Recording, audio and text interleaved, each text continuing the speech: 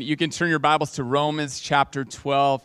Today we are wrapping up our sermon series on values of our church. And our hope is that these values mark us as a church family.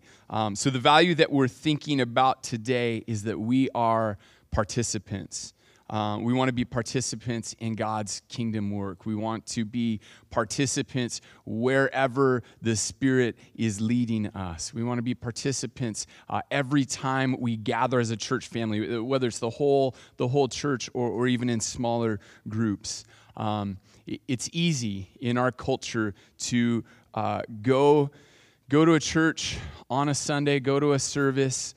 We can engage with the music, engage with the sermon, and whatever else is going on, whatever else is planned in the service. We can engage with people before and after the service, and then head out the doors, get in our car, and just kind of check off the church box for the week. But the Bible doesn't call us to be the church in that way. The Bible calls us to really be participants in the church, in the life of the church, and in his kingdom work.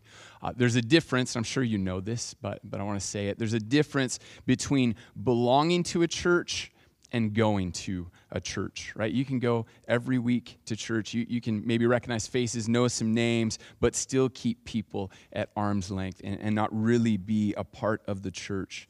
But to participate in a church family, it means that you're known. It means that you know others. And I know that takes some time. We have a lot of newer people, and you can attest that. It takes time to get to know other people. And it's not to say that you know everyone and everyone knows you, right? We're all limited relationally in how many people we can really know well. It's a small handful. So I don't mean that you know everyone and everyone knows you, but one who belongs to a church, right? One who's in the life of a church is known.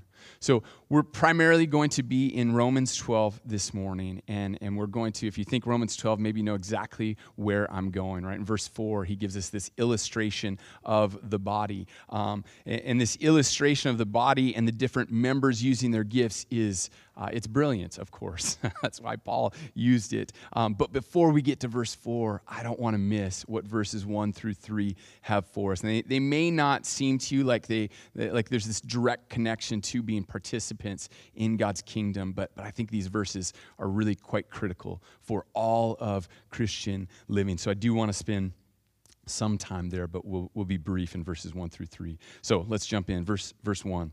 I appeal to you, therefore, brothers, by the mercies of God, to present your bodies as a living sacrifice, holy and acceptable to God, which is your spiritual worship. So we have to understand this truth right here because it goes against our American individualism, right? That we are not our own. We're called to throw our whole selves up on that altar. So if you've trusted in Jesus, that means you've given yourself to him, right? You've surrendered all of who you are to all of who he is. We don't just get to use Jesus in order to experience some spiritual benefits, right? To get some peace in our life where we're stressed, or for him to help us with this situation when we're really hurting, and then we kind of leave him when we want to. No, we give all of who we are to Jesus because he's totally worthy. He's totally worthy, and he's given himself for us, right? Laying down his life to save ours. 1 Corinthians 6:20, Paul says, for you were bought with a price, so glorify God in your body. Right? Being a Christian is offering yourself to Jesus, holding nothing back. Verse 2, do not be conformed to this world, but be transformed by the renewal of your mind, that by testing you may discern what is the will of God, what is good and acceptable and perfect. It's critical that we submit our minds to Christ. And when I say that, don't hear me say that we shut off our minds, right? That we're not critical thinkers. No, I mean the exact opposite. Instead of being swayed by culture or others around us, it's like what Paul says in 2 Corinthians, that we take every thought captive to obey Christ. So we humbly come to the Lord And we say, Lord, how do I think about this topic, right? Like, God, how do I think about this money that you've trusted me with? Or Lord, how do I think through relationships, right? How do I think through my family members or this dating relationship or marriage? Or how do I think through parenting like you want me to think, God? Or how do I think through work and my career? How do I think through retirement? How do I think through leisure? How do I think through the latest news event in the world? God, I want to submit all of this to you, God, so I need you to show me, how do you see this? And will you shape my thinking? I need you, Lord, to reshape how I think about all of these things. Right? We know that it can be really hard to convince someone else of something else, but man, it's even harder to convince ourselves because we think that we are right in our thinking. So before we can get into participating in God's kingdom, we need to make sure that our very thoughts are submitted to Jesus. We've got to more and more let God search our thoughts and lead us in what is true. So we check what we believe against Scripture, right? We meditate on His Word, not just a drive-by, right? The daily verse is okay. That's fine. It's better than nothing. But man, we need to let God's Word saturate our very being, because we come to Scripture with all these presuppositions, right? We presuppose what these words mean, but we need to understand, okay, God, what are you saying here? What have you always been saying here? God, show me what you mean, because I want to be shaped by you in my thinking, Lord. I want to be shaped by you in my heart. So if we're to be participants in God's kingdom, we must be shaped by His Word. Verse 3 says, "For by the grace given to me, I say to everyone among you, not to think of himself more highly than he ought to think, but to think with sober judgment, each according to the measure of faith that God has assigned." And we certainly can't skip over this, because all of us, our default thinking is to think more highly of ourselves than we should, right? We are all susceptible to pride. We all need to be battling pride all the time, right? This is why self-help will always be big business. This is why there will always be new personality assessments, right? And I love personality assessments. Like, I've taken so many, I geek out on them, and maybe you're that way too. And we do that because we love to hear about ourselves, right? We love to know why this thing about us is so awesome and how to maximize it, right? I don't know if you fall into that, but I can easily fall into these tests just telling me all the good stuff. Maybe I ignore the bad stuff, but all the good stuff about myself. But instead, Paul says, we're to use sober judgment. Right? Sober judgment tells us we haven't arrived and we won't this side of heaven. Sober judgment reminds me I've got some pretty big faults. Sober judgment tells us that actually there are things about us that are kind of irritating to other people and annoying. Right? Sober judgment tells us we have weaknesses. Sober judgment humbles us. It takes us off of any kind of pedestal that we might be tempted to put ourselves on. And we'll get into the gifts in verse 4 here in a minute. And when we do, we see God's wisdom and design for those gifts, but also by design and by His wisdom, He's given us limits, right? God has given us all massive gaps in our abilities. So you might be really good at this particular thing in life or in ministry or in the life of church, but wow, you can't do this other thing that is so basic for that brother or sister in Christ. And this is all by God's design, right? He's designed us that we would have these strengths and these weaknesses. He did this so that we would need one another, so that He would be glorified in us coming together and working together. So as we think about being participants in God's kingdom work, we see that God has designed it so that we need each other. The church family, the body of Christ, needs each other. Our participation in God's kingdom work means that we're working with others, right? I think about our workplaces that we all go to throughout the week. I'm married to a teacher, so I think about her career, and I know we have multiple teachers in our church, and all of you want to be a light in your school, right? You're in a public school and you want to be a light there for Christ. And one of the first things that any of us should do in our workplace, if we're trying to be light to others, trying to point others to Jesus, is we need to pray for some other believers to partner with. Man, I know Lynn's at her school, she prays with some other Christian teachers in her school. And they go through the day on their own, but man, once a week or so, or however often they do it, they come together and they pray, right? God has made us with this need to work with one another, to have one another.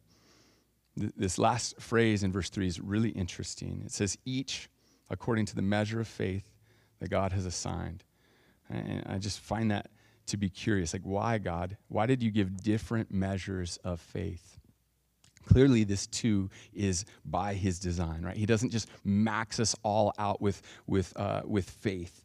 Right? He gives us different measures of faith. And the more I think about it, the more I'm convinced that he does this. He also does this so that we need each other. Right? If you've been following Jesus for some time, you've experienced this, right? You're struggling in your faith, whatever's going on in life. And in this particular time, even though you know the right doctrine, right? You know the right words, you know the scripture, but man, you're struggling. And then there comes along that brother or sister in Christ that helps encourage you, that helps carry you. And you know what this is like, right? I experience this all the time in marriage with my wife, Lynn's. Right, there are times where I'll be so discouraged about whatever, and I just feel weary and beaten down, and she doesn't say these words, but through her actions and her words, she says, come on, I'll carry you. I have enough faith right now for the both of us. Right, and then weeks later, months later, the roles reverse. It flip-flops, and then I'm the one carrying her. Man, it is such a great privilege to have faith in God that can help encourage a brother or sister, right, that can buoy their faith. And we all, at different points, will have different moments where our faith is struggling. Like I said, we might know the right answers, but man, we're discouraged. We're doubting, can God really do this? Will he really show up this time? And we need that brother or sister in Christ that will help carry us along, that will help remind us of who our God is. So what I see in God giving different measures of faith to us individually, it's his design in us needing one another. It forces this interdependence within the body of Christ. Right? God has so designed it that we work together in this participation in the body, each one of us just bringing to the table what God has given us. Verse 4. For as in one body we have many members, and the members do not all have the same function. So we, though many, are one body in Christ, and individually members of one another. I just don't know if there could be a better illustration than what Paul gives us here to illustrate how the church is to function together. There are many members, different members have different functions, but we come together and we make this one body. Right, so we've got ears, there's toes, there's thumbs, there's ligaments, bones, all these muscles working together as one. Right, we have different functions and they matter. And I know for some of you, you hear that, you read that in Scripture, you know that is true, and yet it's hard to believe that for yourself. Or you feel like, I don't know what my purpose is in my church. You feel like an appendix. I'm pretty sure we still don't know why in the world God gave us an appendix. If we did find that out, you can tell me later. Don't tell me right now. But know this, like if that's you, if you struggle to figure out where you fit, man, you got to know the moment you place your faith in Jesus, right? The moment you confess that Jesus is Lord, that he died for your sins, that you needed him to forgive you of sin, at that moment that you place your faith in him, you have a place in his church family, in the body. You have a function. Paul tells us that many in the body make up the body of Christ, and you have a place in the family. You have a function. So are you involved in the church body the way Paul pictures it here for us? And yes, it takes time, right? When you join a church, it takes time to get into the life of the church. And for some personalities, it's easier just to jump in. For others, it's more like a crock pot rather than those people that are just like microwaves ready to go. But over time, as you're in a church, as you belong to a church, do you find ways and places to join in the body, to participate, right? And by that, I just mean being who God made you to be, right? If you're a nose, God isn't asking you to be a toe, right? If you're a finger, he's not telling you, you need to be more like a rib. No, God created you the way he did on purpose in his wisdom.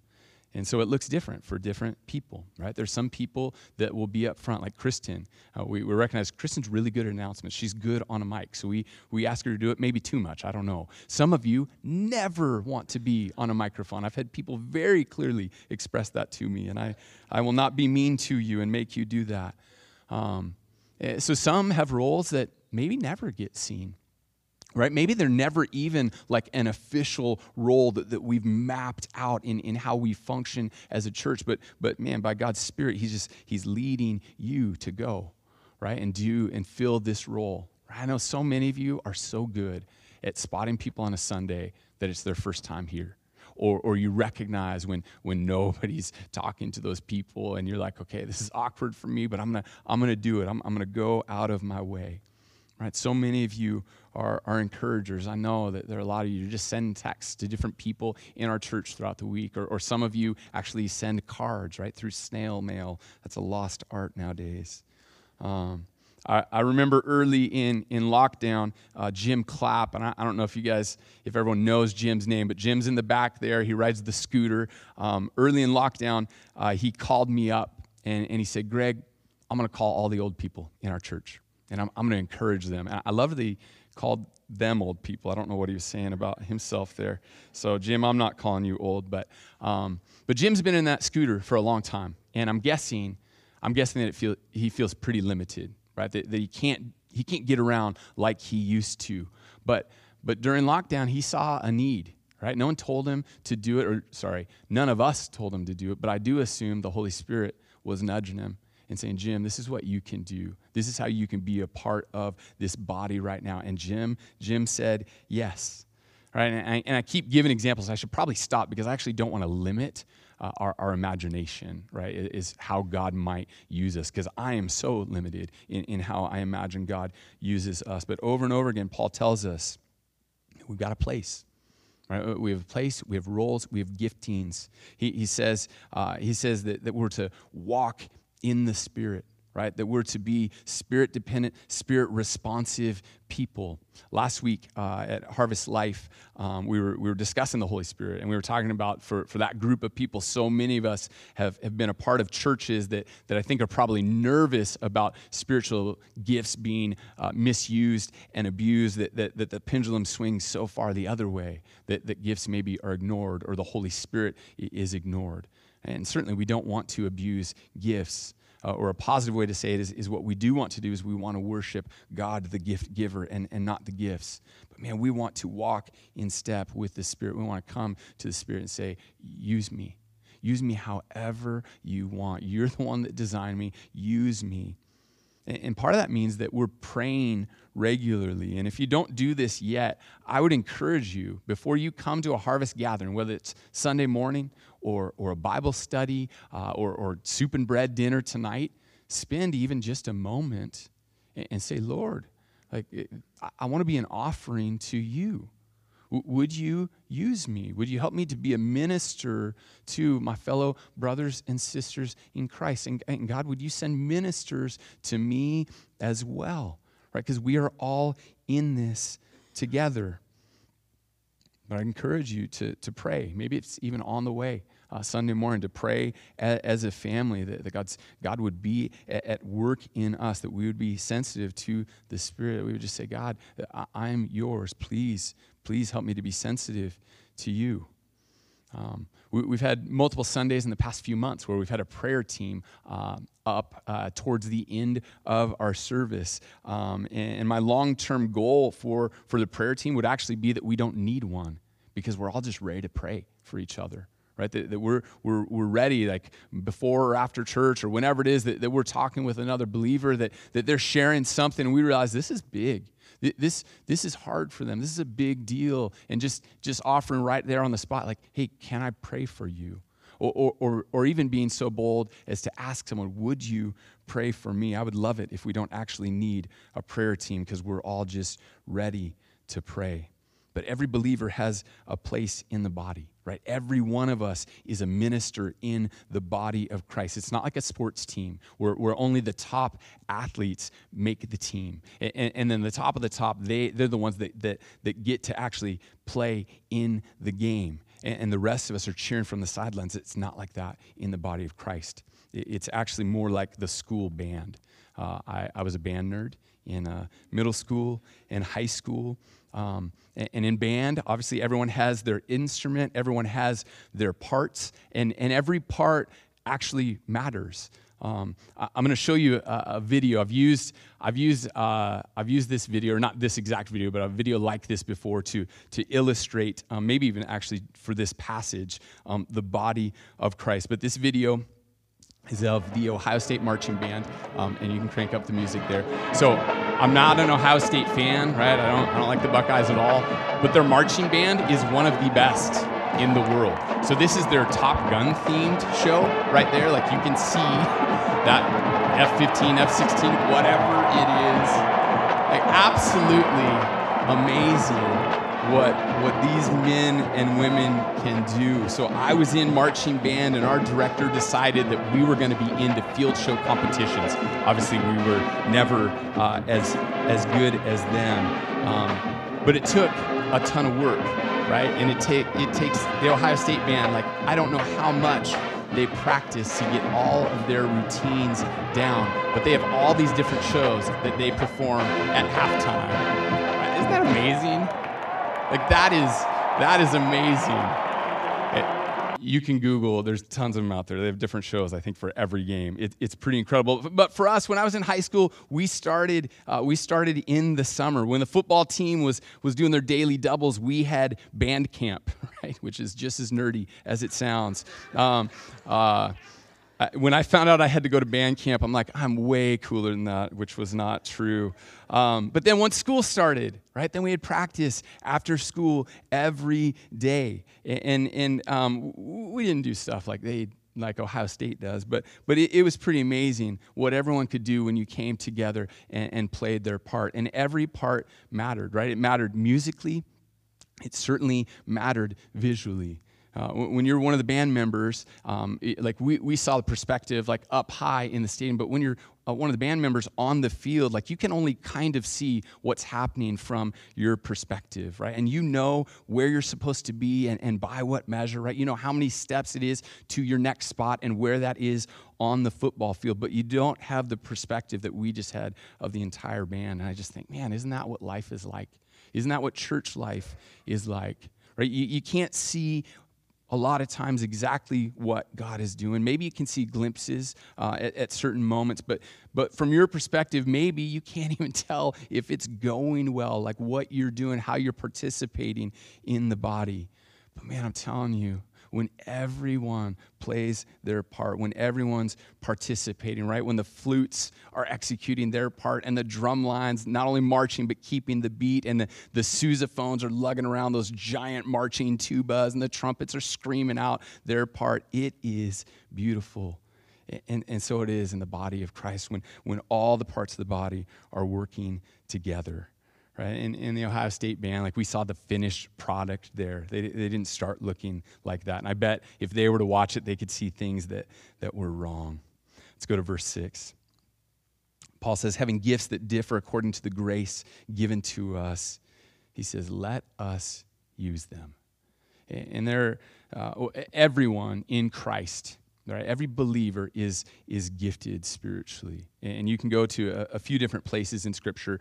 Romans 12, we'll read part of the list that's in Romans 12 in a little bit. 1 Corinthians 12 has a list.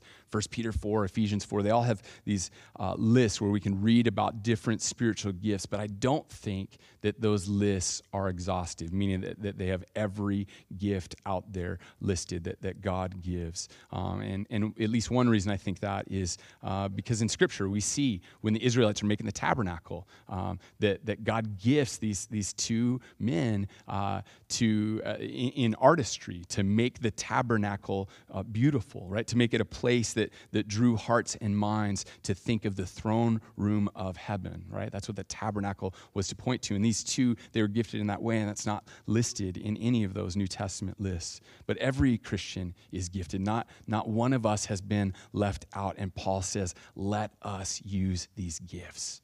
1 Peter 4:10 says the same thing. As each has received a gift, use it to serve one another, right? These gifts are to build up the body of Christ. Back to Romans 12:6. So he says, having gifts that differ according to the grace given to us, let us use them. And then he lists off some gifts. If prophecy, in proportion to our faith. If service, in our serving. The one who teaches, in his teaching. The one who exhorts, in his exhortation. The one who contributes, in generosity.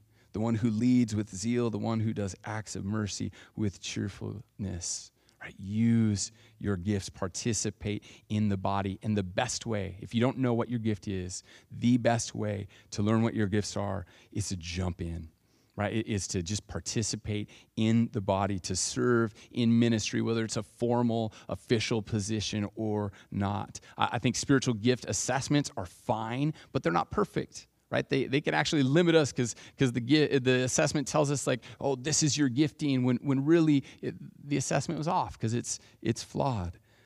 They can be okay, but I really think the best way is to just jump in. And when you jump in, you're going to figure out like, yep, not gifted at that thing at all. I looked for good videos of marching band blunders, which I didn't know if it'd be funny to you. It was really funny to me as a band guy.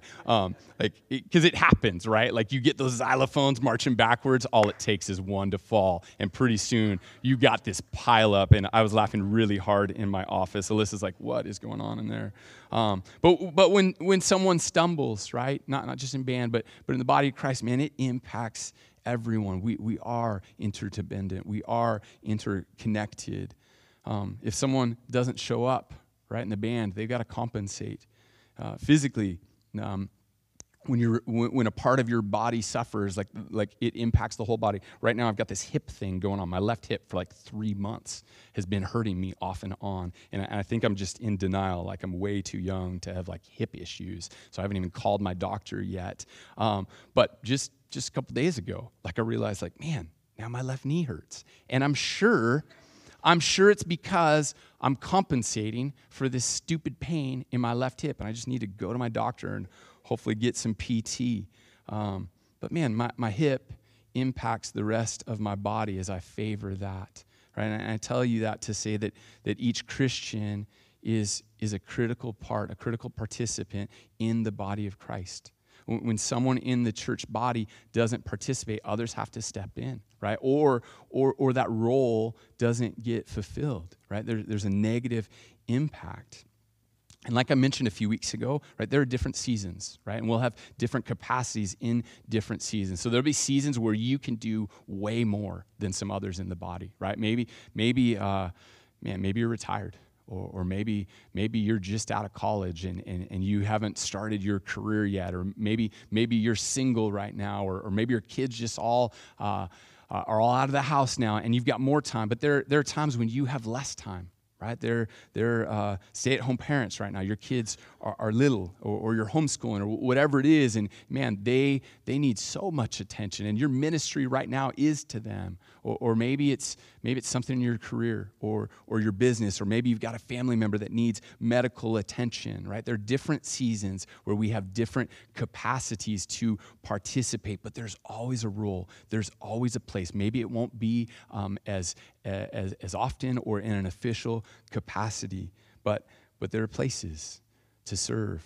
And yes, our church is like every church, right? We have needs, right? We've got needs back in the kids classes, and thank you to everyone who has stepped up to teach kids classes. But we have some needs there.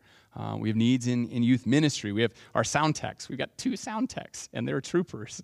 Man, we're going to burn them out eventually, I'm afraid. Like we need other people to say, yeah, I'll help with that. Or our live stream guys. It's Alex and Ian every week, and they've been doing it that way for years. Like there are ways to participate. and ways that are needed. And I realize that during different seasons, maybe you can't participate in those same ways that you would love to, but there will be a time when you can.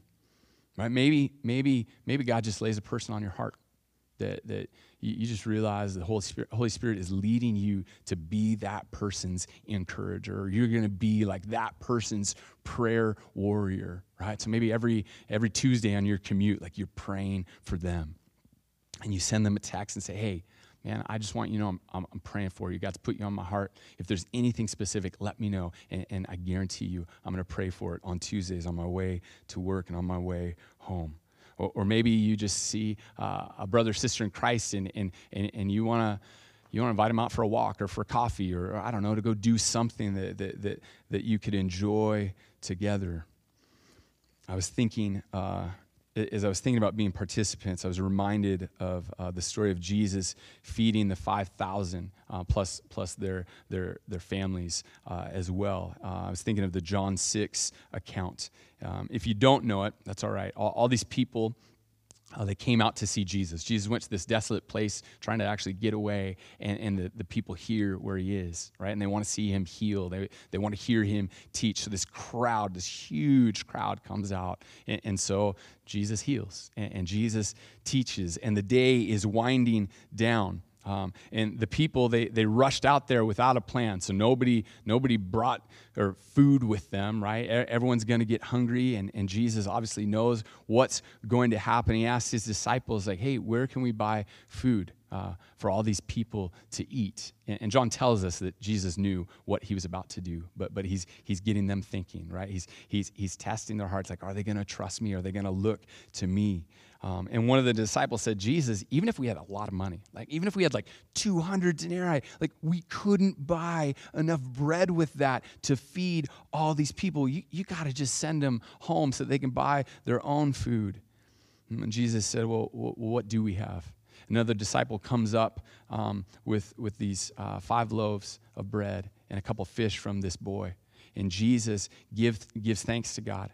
He starts breaking the bread and the fish. He distributes it to the disciples, and people were seated in like groups of like 50 and 100, and the disciples are going out, and they're passing out the bread and the fish, right, until they run out, and they go back to Jesus. They get more, and they go out until everybody has not just some, but enough, right? So much so that they had leftovers. And there are a lot of reasons to love this miracle, but I want to make 2 connections with us participating. The first is like the boy with the loaves and fish. We just come to Jesus and we say, here's what I have. Right? This is what you've given me. Here's what I have. Lord, use it however you want. Right? We don't come to Jesus like I so often find myself in my prayers, like telling the Lord how he should do something as if he needs my suggestions, right? No, we come to him and say, "Lord, here you go.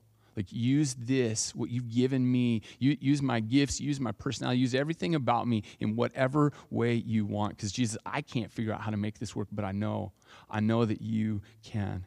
The second is I love the picture of the disciples coming to Jesus, right? Getting the bread, getting the fish, and then going out and distributing it, right, to the people.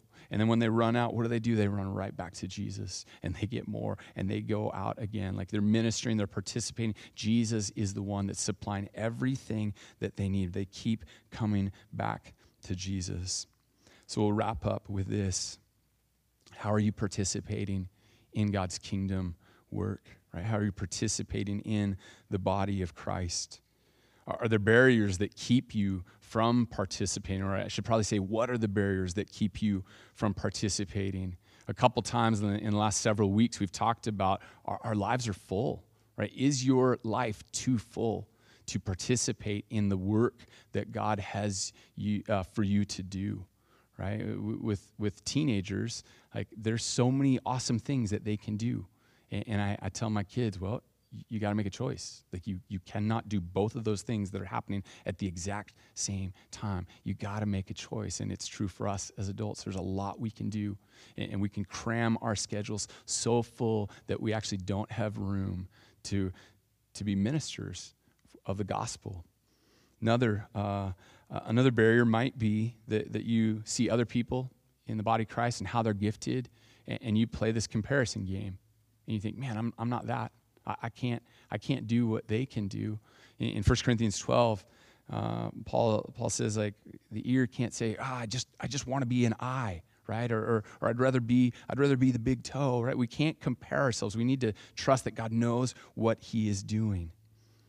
Another barrier might just be selfishness, right? Do you just want to do what you want to do and not what God is calling you to? One more barrier, and there are probably tons of others, but one more barrier that I've just grown more aware of in the last several years is, have you been burned in a church experience? Maybe it's our church, maybe it's another church that you came from, but are you still licking your wounds because you got hurt? Right? And maybe it completely was the other person's fault. I don't know.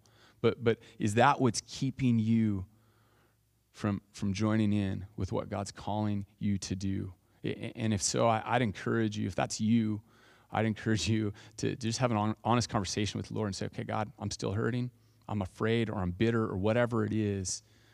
But God, I can sense that you're actually nudging me to serve in this way. You're nudging me to use my gifts. Will you help me to trust you, God? So in what ways are you participating in your church family?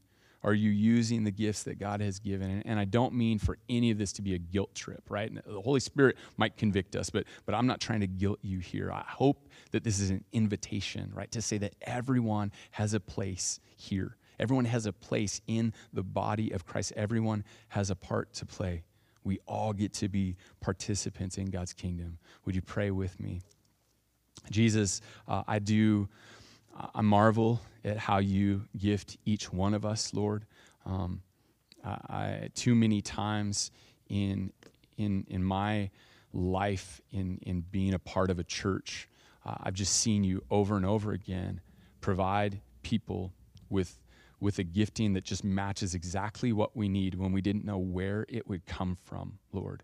We thank you for your goodness. We thank you for your grace. And Lord, I want to be a part of a church that, that everybody's in. That like that marching band, we're all going for it. We're all playing our parts. We're trusting that you know exactly what you're doing as you orchestrate how you've composed us and the ministries you've given us to do as a church family.